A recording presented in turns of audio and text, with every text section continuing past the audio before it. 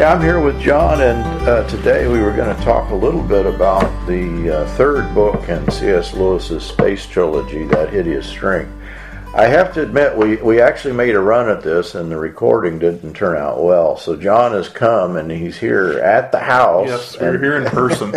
So we're going to try it again, and it was such a good conversation that we'll see if we can even make it better. But John, in the three, if you can run down then for us, how does That Hideous Strength, the kind of the story, and how is it kind of the summation of the three? Yeah, I'll try to do a brief summary of all of the trilogy. And in the first book of the trilogy, because in That Hideous Strength you actually do meet characters who are from the first book and the second book. In That Hideous Strength, or rather in the space trilogy, you're dealing with a professor of philology, Dr. Ransom, and he's out on a walking tour, and he gets abducted and taken to Malacandra, which at some point you find out is Mars. On Malacandra, he meets different kinds of beings, the Hrassa and the Sorns, and also then an angelic type of being who rules the planet. And the name of the being actually is Malacandra as well, and sort of angelic, we're not really for sure. I've read more. Lewis isn't necessarily equating these Oyarsas with angels, but they're some type of spiritual being. And then in the second book, he is sent on a mission by Malacandra to Paralandra, which is the planet Venus, and also there's this goddess-type angelic being who is named Paralandra that he'll meet at the end. In the second book, he meets an original couple of this planet who are going to populate the planet, and it seems as if evolution has brought the planet to this place, so it's a very new planet in its growth. But of course, God is in the background, having all things work out to his purposes, and Ransom is a part of those purposes. And while he's there on Paralandra, he meets a chemist from the first book, one of his kidnappers, and his name is Professor Weston, or Dr. Weston, and he is a chemist who is set on making sure the human race survives forever, and in some way maybe even becoming immortal. It's very vague in Weston's mind. And maybe it's good to pause here that Lewis, I think part of the genius of Lewis, that he's writing this during World War II, which you might think he had information on Hitler, but I think he probably did not. Yeah. But he has such insight, I think, into what's actually occurring around him, simply because he has a kind of spiritual, theological insight into the nature of evil. And that's interesting because the science, it's in That Hideous Strength, the book we're talking about today, but is definitely the science of the chemist Weston, is what we call eugenics. And eugenics was popular during the 1920s and 30s, and especially during the 40s, but really only in two nations. That would be Germany and the United States. And it's still, the irony is you still have a guy at Harvard University that has continued a eugenics-like study, I suppose fully funded by the institution, that is pure racism.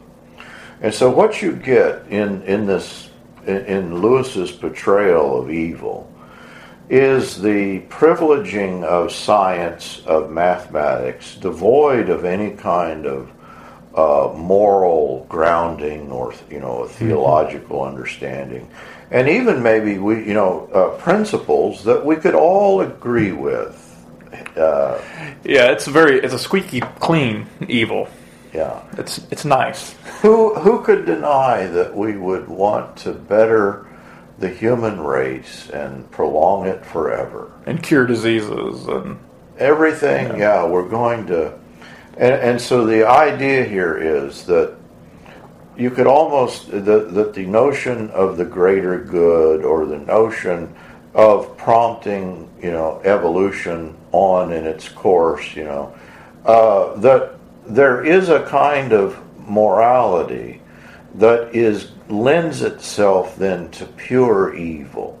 And Lewis's, I think, genius is in capturing, it's fiction, but maybe it's only in fiction that you could really get at these characters who, you really encounter these people. And he's pulled back the shutters that are hiding the truth of ideology. It's the ideology we all live in, and he's showing what's really there. And it's there in, in that hideous strength. It's this little college, and of course, Lewis is intimately associated with the supposed, intellectuals and the kind of superficiality. I think that the very superficiality that you would encounter in the academy then and now is precisely that which gave rise to the evil of the 20th century in fascism. Document that. Yeah, that there's no question. And of course, the intellectuals that survive and continue to promote this stuff. It's always, I'm always a little shocked that these people are still here, and not just in some sort of hangers-on fashion. No, they're still at the center of university science, of the sciences, of the philosophy, of the religion, of the the places where we would expect people to at least take account of history, and a very recent history, that it's almost operating in a vacuum, and that's what you get, I think, in that hideous. And that's good that Ransom, or Professor Ransom, is actually having the opposite experience. So before we get to that hideous strength, as he goes to Malacandra, the planet Mars, and he meets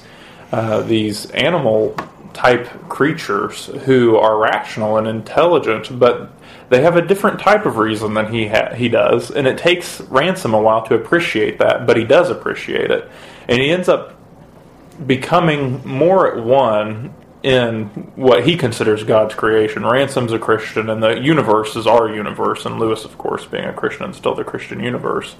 So that by the time you get to that hideous strength, what is going on is you actually start out with other characters than Ransom. He's going to play a major part in the book, but Lewis, having already developed the character of Ransom in such a way that he becomes he's working in harmony with the divine plan. He is, in many ways, already experiencing life as one who has been a very mature Christian and is at one with God's work in the world and is going about doing that work. That's where Ransom's at. And so Lewis pulls you back to where normal people are living. And Ransom is a very normal person in the first two books, so you see a transformation with him. But you get this couple. They're married unhappily, probably, and both in some way in academia.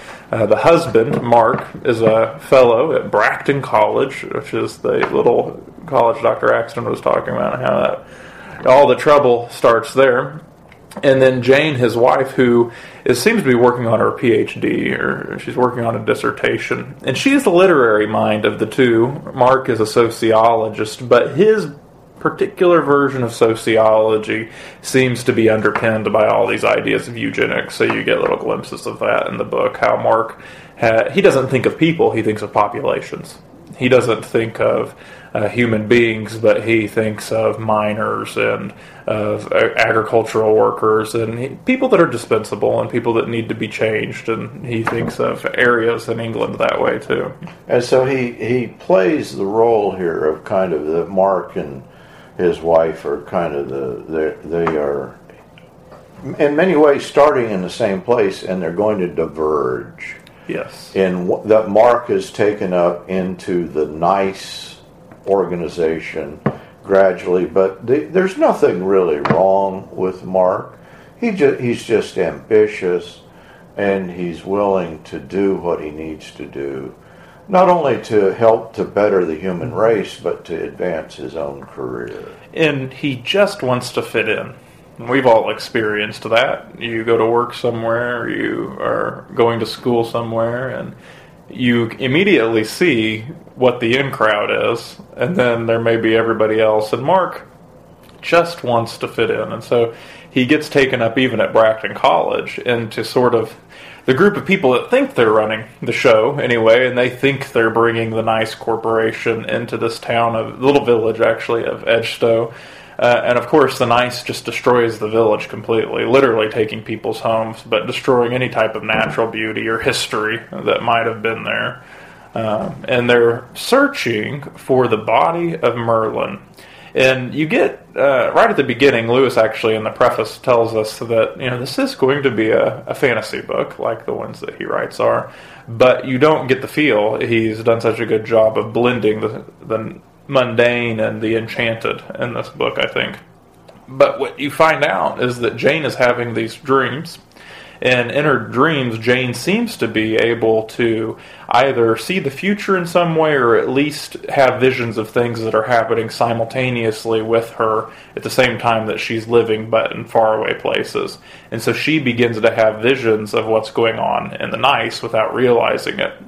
And so the scene is set for sort of a battle just between the town, between people who have morals and people who are ethical, and then the Nice, who in the name of the greater good is completely immoral and doesn't mind who they kill or vivisect.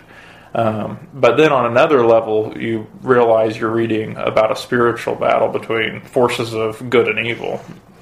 And that's again Lewis's,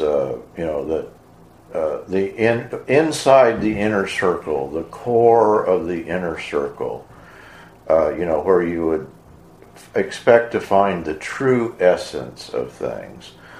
And of course, in some way, you're taken into this. You think that the head, and he means literally a head that. They've severed the head of a physicist, I guess, Alcazan, who is a Turkish physicist, scientist who is living in France and who has done something illegal, and so they're going to chop off his head. But of course, the Nice gets his head, and they animate the head. And the people who are caring for the head, his literal severed head, think that they have done this wonderful experiment, and they've preserved the mind without the body. And this is the future for humanity. But of course, really what is happening is Satan himself is speaking through this head to a select few. But you're not really, the story doesn't focus on Satan, and I think that's key to what Lewis is doing, because his picture of this evil, this satanic evil at the center of the Nice is, there's really nothing there.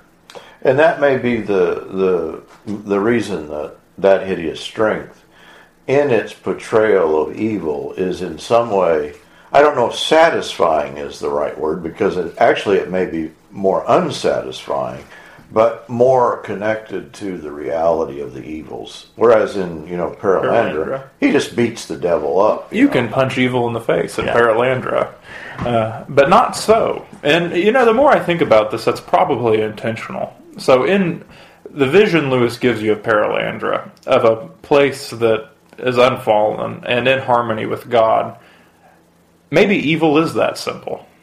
It's something that you can beat around and kick out. But in a place like Earth, where evil has taken root in the hearts and minds of individuals, it's not so simple. That it's more insidious, it's more ingrained, and I don't know, maybe my own recent experience makes me think that it precisely takes root in those institutions that would hide behind the name Christian and the name, that would make them respectable. That's precisely where you encounter the sort of characters that Lewis is describing. Yeah, which the Nice, which is, all about science and furthering on humanity, they're fine with Christianity, in quotations. They're fine with at least believing in God and the spiritual. They even have a couple of priests, right? They don't care for Jesus very much, but they're fine with all that. Yeah, and it's sort of Lewis works in a Hegelian, that it is the passage, through modern philosophy and idealism, really to a kind of logical positivism, I suppose. That everything is, subject to proof, and that if there is not God, well, we'll make him. And so it is kind of the Hegelian notion of God as part of the system. But what you get in the characters is the most revealing, I think. That what this form of thought does, it empties these people of their humanity. It empties them of the capacity to name evil or even to recognize evil. So you have these two characters that you eventually find out are really all the nice is. There's all these other people who think they're working for the nice, but they really aren't doing anything at all. You have the deputy director, who is Wither, and you have another professor that's working for the nice, and his name is Professor Frost. And both of these individuals have given over what it means to be human to some force that neither of them understand, but has made one, Professor Frost, a complete and utter materialist who has a complete and utter disdain for the material. And he doesn't believe in emotions. He doesn't believe in anything that we might call art or love or anything like that. Everything's a chemical reaction. But of course, he sees the future as a bodiless future. And so you're left thinking, well, he's a little mixed up. But then the other character, Wither, has given himself over to just endless lying conversation. And there's nobody home, so he's able to have conversations with people all day long. He's constantly talking. There's no truth to what he says at all. There's really no content to what he says at all most of the time. And you get that with the relationship between him and Mark. Mark continuously asking Wither, what do you want me to do here at the nice? And Wither, just, we wouldn't talk about it like that. Yeah. We wouldn't say anything in those terms. Just, you just need to make yourself useful. And you never, and I mean, this guy is just so much like people that John and I both know and that have run organizations that you never get your feet with them. You never quite know you can't quite grasp what they're saying. And you can't quite get a handle on what's happening. And of course, the genius here is that Mark is always just sort of, he's naive enough, and Lewis keeps emphasizing, and he is so very young, that you almost want to forgive him, for his stupidity. But of course, the stupidity is precisely then the means that the evil is able to take hold. And that's what I love about this book, is that we, as theologians, describe sin as just by first using the original sin in the garden, trying to displace God, trying to become the arbiters of what is good and what is evil. Humans becoming ethicists, as Bonhoeffer says. And what Lewis has done is taken that up and included it into this story in such a way that it has made it so real. It's not an abstract idea. Yeah, that really all that evil is in the end. Humans trying to displace and become God. But what that looks like hits very close to home. That just looks like ordinary life for most of us in the name of a common good that is completely willing to throw away anybody that gets in the way. Maybe I'm just getting old, but I think that the ability to name evil and to see it, it becomes stark.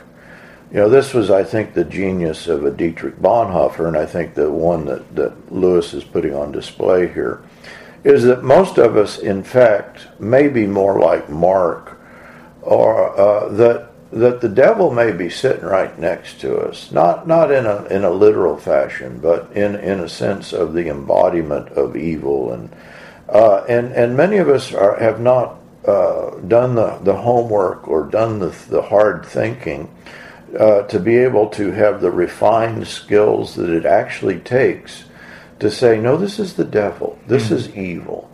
And of course, that's the means by which the Nazis come to power in Germany. They're not over and against the Christians, they're using the church. And And that's the way that the nice, I assume that he's playing with the acronym there. They're nice people. Their ideas are nice, They're going to bring about the betterment of humanity. You wouldn't mind eating dinner with these people. Yeah. You should, but you wouldn't. But just to rub shoulders with them. Just to say you had dinner with them. Would be okay. Yeah.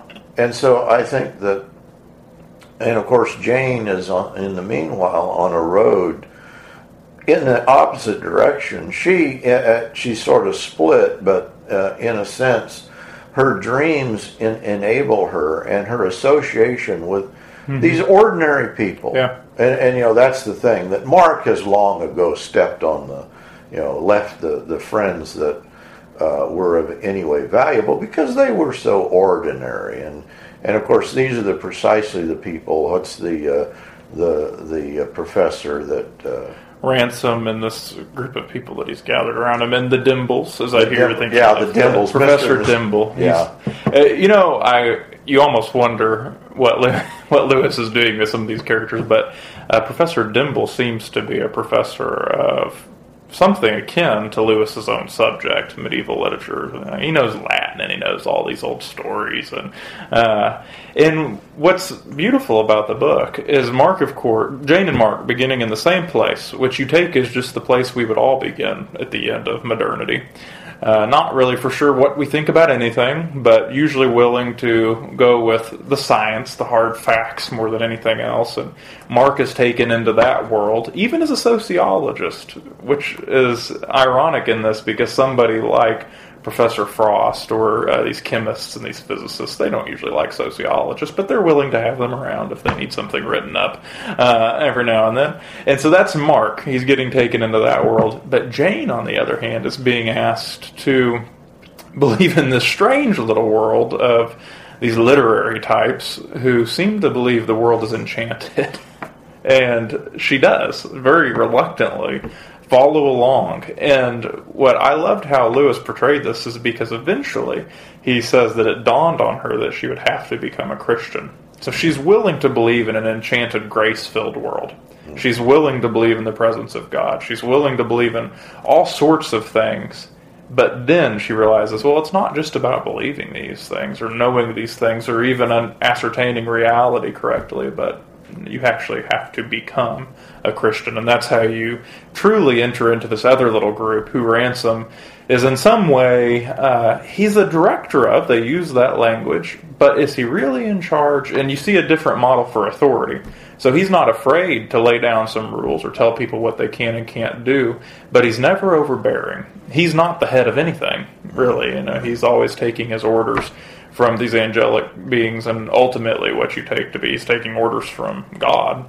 And the Dimbles fit in quite nicely there, this elderly couple who have, he's a true academic. He's not the academic who is worried about the politics of the university. He's the academic that's worried about his books. And you have a maid who isn't a maid when she joins this group, and so you see how Lewis is working with these Christian themes that are in the New Testament as well. There is no slave nor free, not because all of a sudden everybody's equal, but because we treat everybody with love and kindness. And then you even have a skeptic in the group. McPhee he's an Ulsterman from Northern Ireland, of course, Scotsman, and he doesn't really believe in any of it, but he's not a bad guy, and so he's willing to go along with what they need. And it's a neat little picture that and another lady, Grace Ironwood, who is there, and she's the first person that Jane goes to with her dreams. So you have this other little group who is in some way imagining and realizing that they are in combat with evil, and yet all they do is sit around the house and play with this tame bear that showed up and trade off on who's going to cook and do dishes. And so it's this mundane life that they understand is really enchanted and is already overcoming the evil, threat that's posed by the nice. And that's sort of the McPhee character that he can't get it. He can't get it because he is a hard rationalist in some ways. And yet you understand, but he's sort of a good-hearted kind of guy. But he is of the type that would punch the devil in the nose. And so, in a sense, he's rendered useless because this battle, as Ransom makes clear, is one in which he would be rendered, childlike. And in fact, it proves not to be of much use. I just had a funny thought, because I think that McPhee actually brings up people like Adam Smith and the Scottish Common Sense Enlightenment and things like that. Common Sense Realism, the Scottish Enlightenment. And Lewis has a theme in this book that's implicit and addressed, that history, as it moves on, is moving towards a point where everything is separating, where you really have to take a hard and fast stand against evil, because the more revelation, or the more people are able to be true Christians, not that he doesn't think revelation is still progressing necessarily, but the more people are being Christians and the kingdom of God is becoming more real, then evil takes on a counter stance to that. In which you almost get somebody like McPhee, who, like Adam Smith or David Hume, they're really not that bad. But and they're kind of interesting, actually, interesting atheists. But you get to these more modern type atheists, not only are they increasingly uninteresting, somebody like Wither or Frost, but they're the ones you really have to watch out for. And it's that they're, because in some way, again, the role of interaction with nature and materiality is very interesting, because you have the hard atheistic materialists who, in a sense, have no real appreciation for nature or the material world. In fact, it's sort of a mechanical thing that they would reduce humanity down. It's sort of the thing that you get in somebody like Slavoj Žižek, who is a true atheistic Marxist materialist who finds human beings disgusting, and finds the irony of Marxism, or the irony of materialism, is you lose any appreciation for the actual material world, because in some way you would penetrate beyond that, or you would in some way imagine that, again, it's the nothingness. It's true nihilism in that way, so that what you would make your God, you then hate.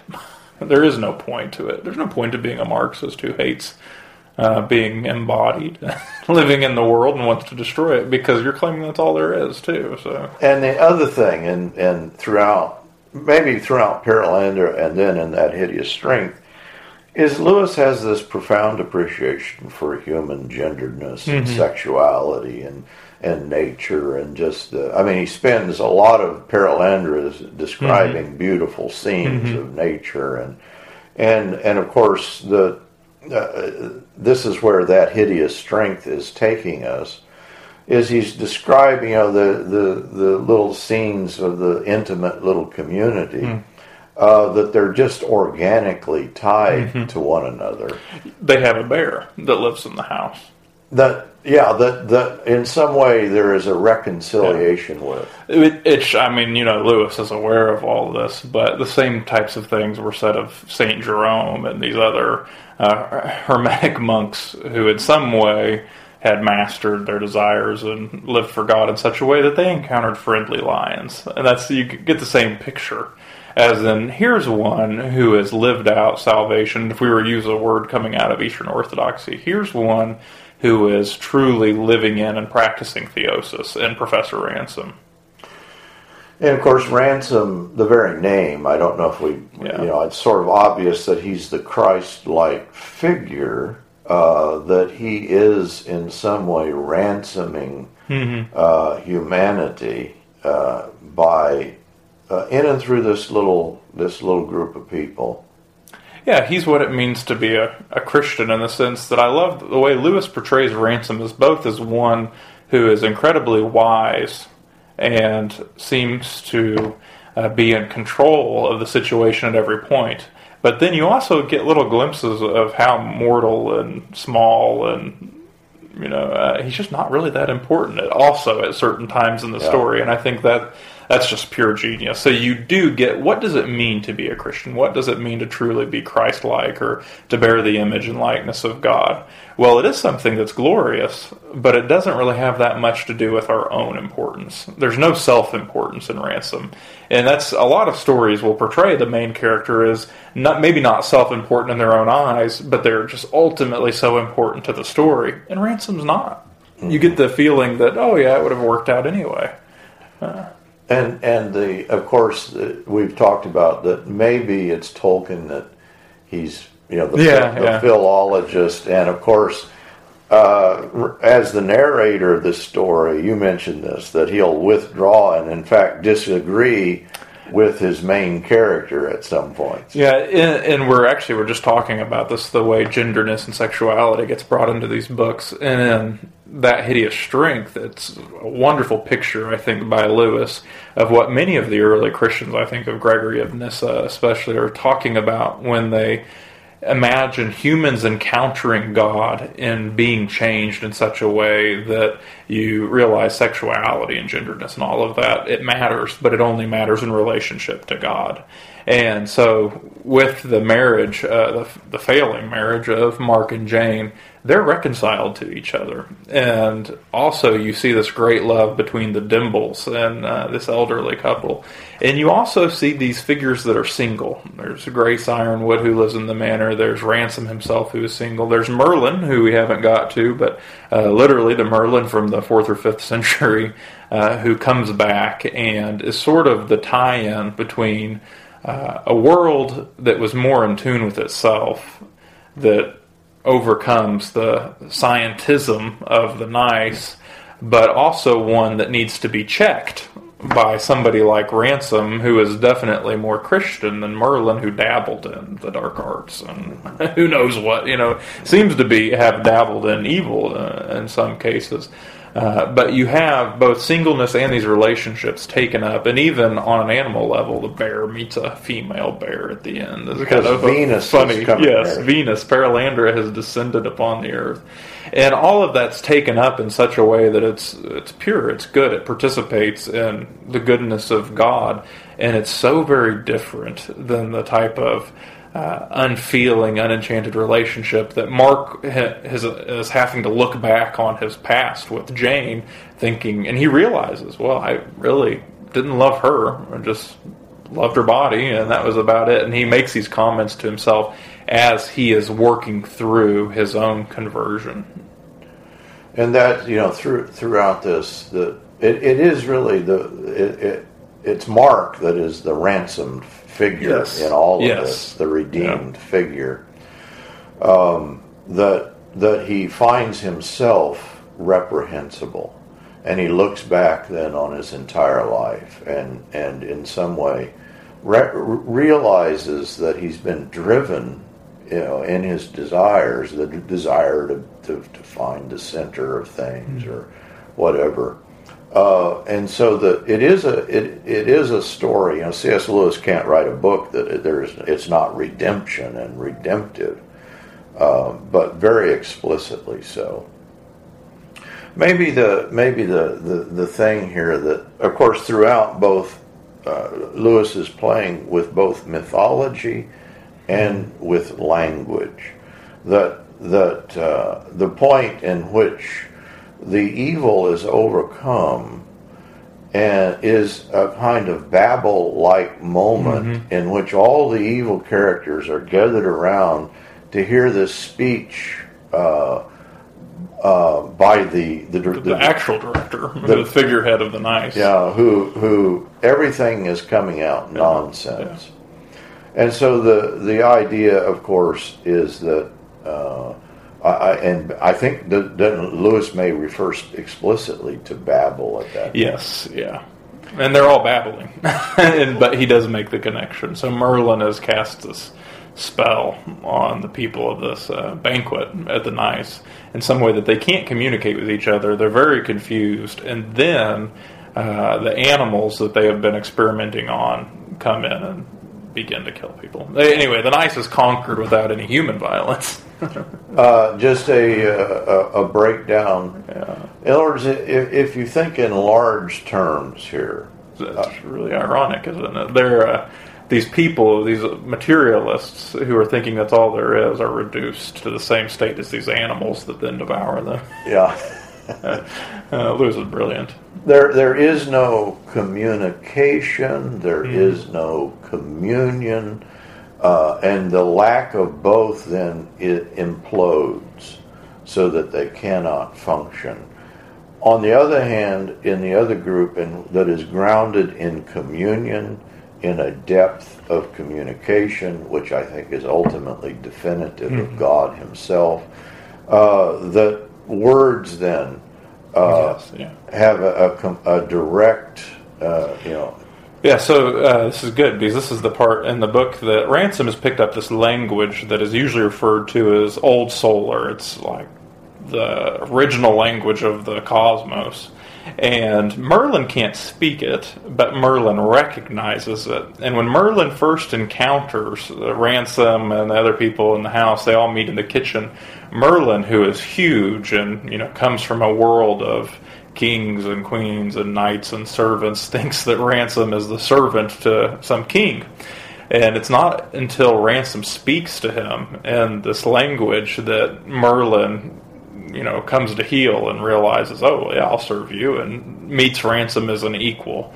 And so the power of the words, and everybody else is described as not knowing what the words meant, but they could feel the meaning in the words. So language itself, Lewis is depicting a language that has sign and signified connected in such a way that there's just true meaning in this meeting and then the life that they're having in this little house. In a little village, insignificant. That has become enchanted. Yeah. So maybe what Tolkien did with the Lord of the Rings, that at the end of the story, Sam returns and he returns to the same place, but of course the whole place he sees. Yeah, he returns to the Shire, but he says some beautiful line. It's not maybe so. They say, they all think, it's changed so much. But maybe it's not the Shire that has changed, but we have. Yeah, and I think that's the beauty of the spiritual truth of this series of books that, Lewis had a deep appreciation. I think what he's doing with mythology is that he's developing it with a Christian understanding of seeing the world as a kind of enchanted place. What modernity would do is one of complete disenchantment and reduction. And what I think, unfortunately, as Christians given over to a kind of modernist perspective, we lose this enchanted sensibility that maybe reading the fiction of C.S. Lewis can restore to us. Yeah, I think so. So you get this beautiful picture of what is sin and what is the goodness of God that's overcoming it. And in the end, what you're left with, it's a community of people who are meeting each other on their own terms, willingly serving one another, that overcomes evil. John, it's a wonderful conversation. Appreciate you doing this. And we'll continue. I think we have another conversation we're going to do about CS.